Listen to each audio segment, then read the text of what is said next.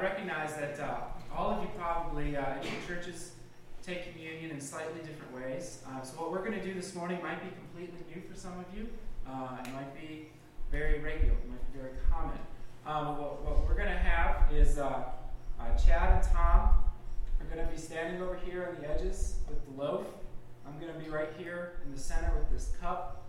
And if you guys, starting from the front, will exit out, rip off a piece of bread from each of these guys, and then bring that bread in here to the center and dip it in the cup.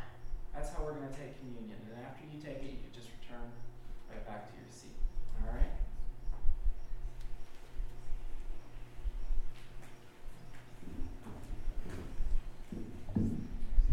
As these brothers service, we'll be singing, and you may be able to sing, you may not. You may want to sing, you may not. But if you do, that's wonderful.